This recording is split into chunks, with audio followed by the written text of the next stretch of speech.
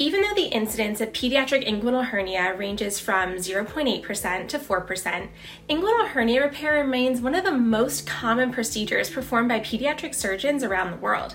And that's why today we're going to hear about it from an expert.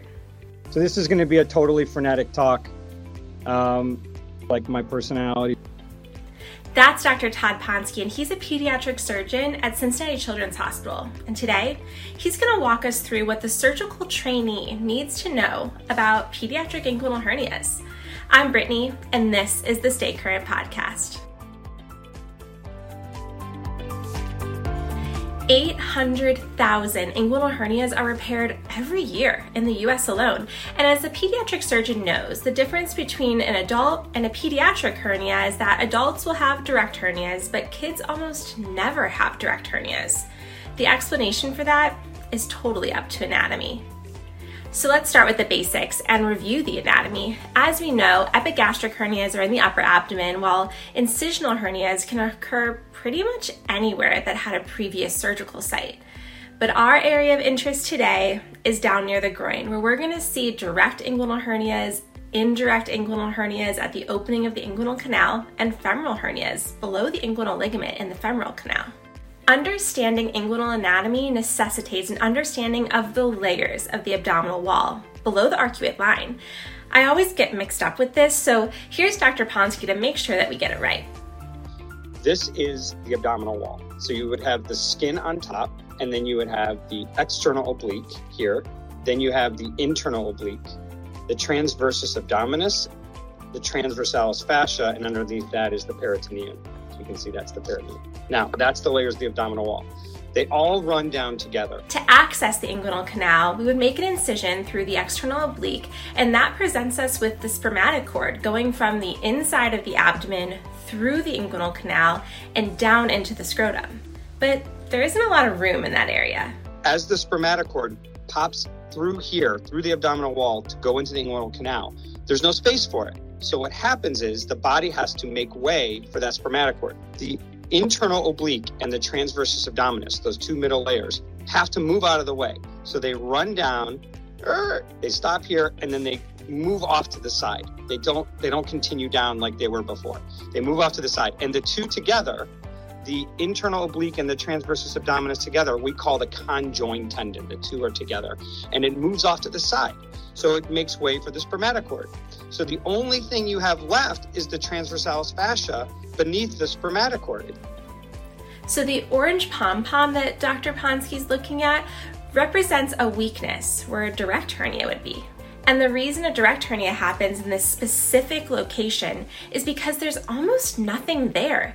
It's just a simple transversalis fascia. That's the only muscle layer there because the internal oblique and the transversus abdominis moved off to the side to come together and form the conjoined tendon. Now, to strengthen the floor and repair a direct hernia, how do we proceed? Let's walk through it. So we take this conjoined tendon, and underneath the spermatic cord, we lift this up. We sew the conjoined tendon over to the inguinal ligament. We bring the conjoined tendon over and sew it, so we reinforce the floor by moving the conjoined tendon and sewing it to the inguinal ligament. That's how you would repair a direct hernia. So on indirect inguinal hernias, the spermatic cord pops out through the deep ring, and a little bit of peritoneum gets snuck alongside it. The peritoneum is the hernia sac, and let's see how we should approach that. So what we have to do is we sort of divide that sac and then stuff it back inside. And then what some people do is put a little stitch here in the ring. Most of us don't do that very often, but that's called a Marcy stitch to sort of tighten that ring. But that's an indirect hernia. An indirect hernia, there's no muscle problem, there's no weakness. It's just that the peritoneum snuck inside. So we just need to push it back in. The direct hernia is a weak transversalis fascia, and that we can see here. Now, the defect where the cord structures went, that's the indirect hernia. And this happens because the testicle migrates down during development, and the peritoneum can go along with it. This can get pretty confusing, but the basic concept is relatively simple, and Dr. Ponsky has a great analogy. It's not a muscle problem. The muscles are normal. It's just that the sac snuck in between them. So all you have to do is remove the sac and the door will shut, right? So that's the idea here is you remove the sac and things will shut or close because there is no hole. So there's no muscle to put any stitches into. It's just removing the annoying sac that's in the way, and then the muscles will shut or close. And by the way, I think you could do this in adults too. Changing gears, let's talk about femoral hernias. Basically, there are two ways to approach a femoral hernia. Imagine when we get to the transversalis fascia, we cut it open and we pull the hernia from the femoral canal and pull it up. Now, we just made a direct hernia, so we can push that back down and close up our repair. But instead of just sewing to the inguinal ligament, you actually put a few stitches into Cooper's ligament as well. That narrows the femoral defect. So you can either go through the transversalis fascia, bring it up and make it into a direct hernia, and then close it by tying to the Cooper's, or do an infrainguinal incision, which is what I do. Laparoscopically, if I see a femoral hernia, I put the Maryland into the femoral hernia defect, and I open on top of the Maryland tip and just put a couple stitches there, reapproximating that lacunar, closing that lacunar to the Cooper's. Let's take a look at a couple of cases. A 4-year-old comes to clinic with a history of a growing bulge that comes and goes on the right and no pain. Mom says it's soft, it's squishy, and right away you think it's a hernia or maybe a hydrocele, but a physical exam is necessary. I don't think that I can reliably say I can diagnose a hernia by saying I can feel the sac running between my fingers, but you definitely sometimes can feel a thickness of the cord because you'll feel like the big thick inflamed sac, but honestly, you either feel a bulge or you don't. So, what is the best way to examine the scrotum for that bulge? You need to do an exam is make sure you have both testicles in the scrotum and then see, and I can tell the parents that. If they see a bulge, say, all right, make sure you see both testicles are in the scrotum, and if you still see the bulge, it's probably a hernia. But a lot of the times it's a retractile testicle that they think is a hernia. So when deciding when to observe or operate, we have to weigh the risks of incarceration or worse, strangulation. At Cincinnati Children's Hospital, we have data from 172,000 patients on incarceration rates, and incarceration was really common in the first month. After about 2 months, there was a significant drop. From our data, it shows you that you don't have to worry about sending patients home to take pictures because they don't incarcerate, but the babies definitely do, and the preemies definitely do. So that's why I operate before they go home. Well, what about when we have a patient in the emergency department with an incarcerated hernia? How most of us are taught is to go down to the emergency department and push it back in. This is what you shouldn't do. That does not work, just pushing it in.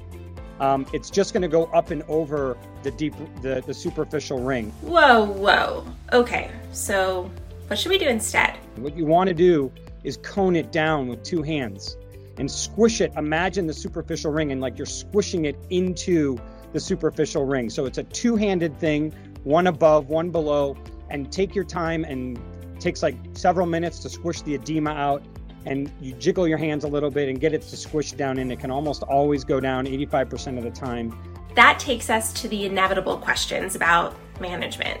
Should we reduce and admit for a next day repair, or maybe just reduce and schedule an elective repair, or go straight to surgery? If they come in incarcerated and I'm around, I say don't even try to reduce it. Let's just go to the OR because I have to go anyways. Might as well go now instead of tomorrow. The general thought on incarceration is that during an open surgery, the tissue is edematous, and we should wait for the edema to go down. But we live in the era of laparoscopy. The general thought of open is that it's edematous.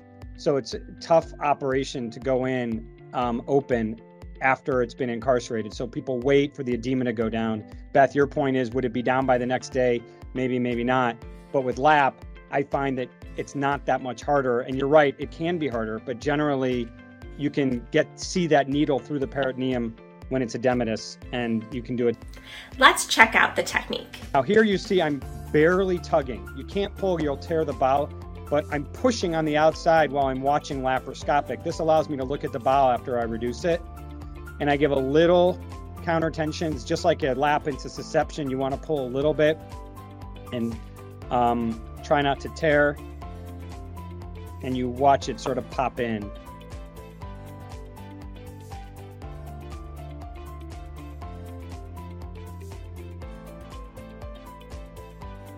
and you can see the bowel. And there's the defect, and then we put our stitch in. Rounding out our cases for this episode, a 1-year-old comes to the emergency department with a bulge that doesn't reduce. It could be a hernia, but we want to keep a hydrocele on the differential.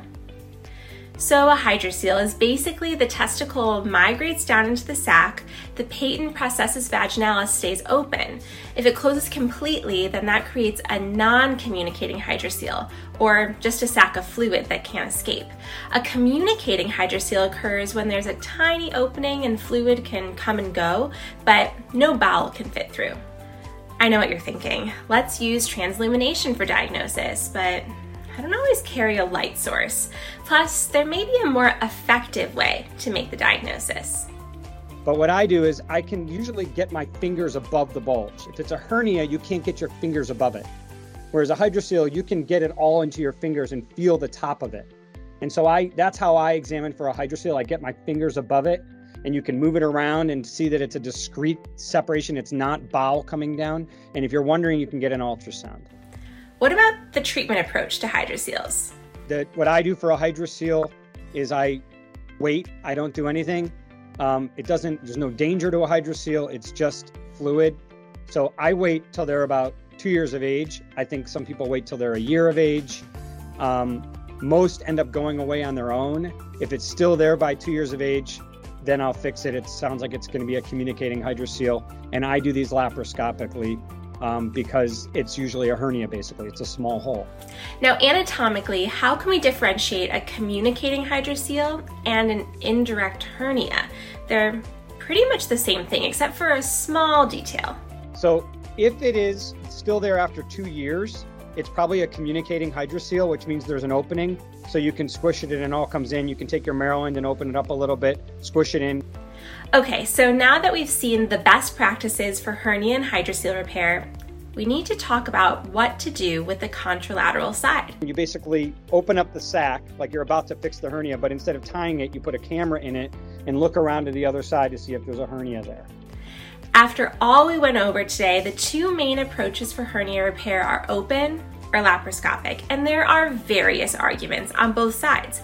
We talk about decreased pain, a cosmetic outcome, access to the hernia, but when it comes to an open repair, there's something we need to know. With the open repair, you can see here, those were stitches from an open repair, and now they have a direct hernia. So the most common cause of a recurrence after an open repair is a direct hernia recurrence. Yep, you heard it. There is a direct hernia recurrence in an open repair. How does that even happen?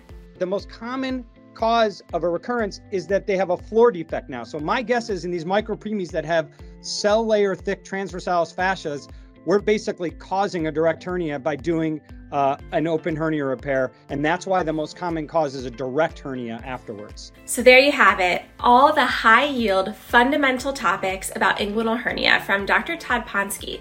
If you like this episode, be sure to follow us on social media, subscribe to our YouTube channel, and download the Stay Current and Pediatric Surgery app. It's in the Apple App Store and the Google Play Store, but until next time, I'm Brittany, and remember, knowledge should be free.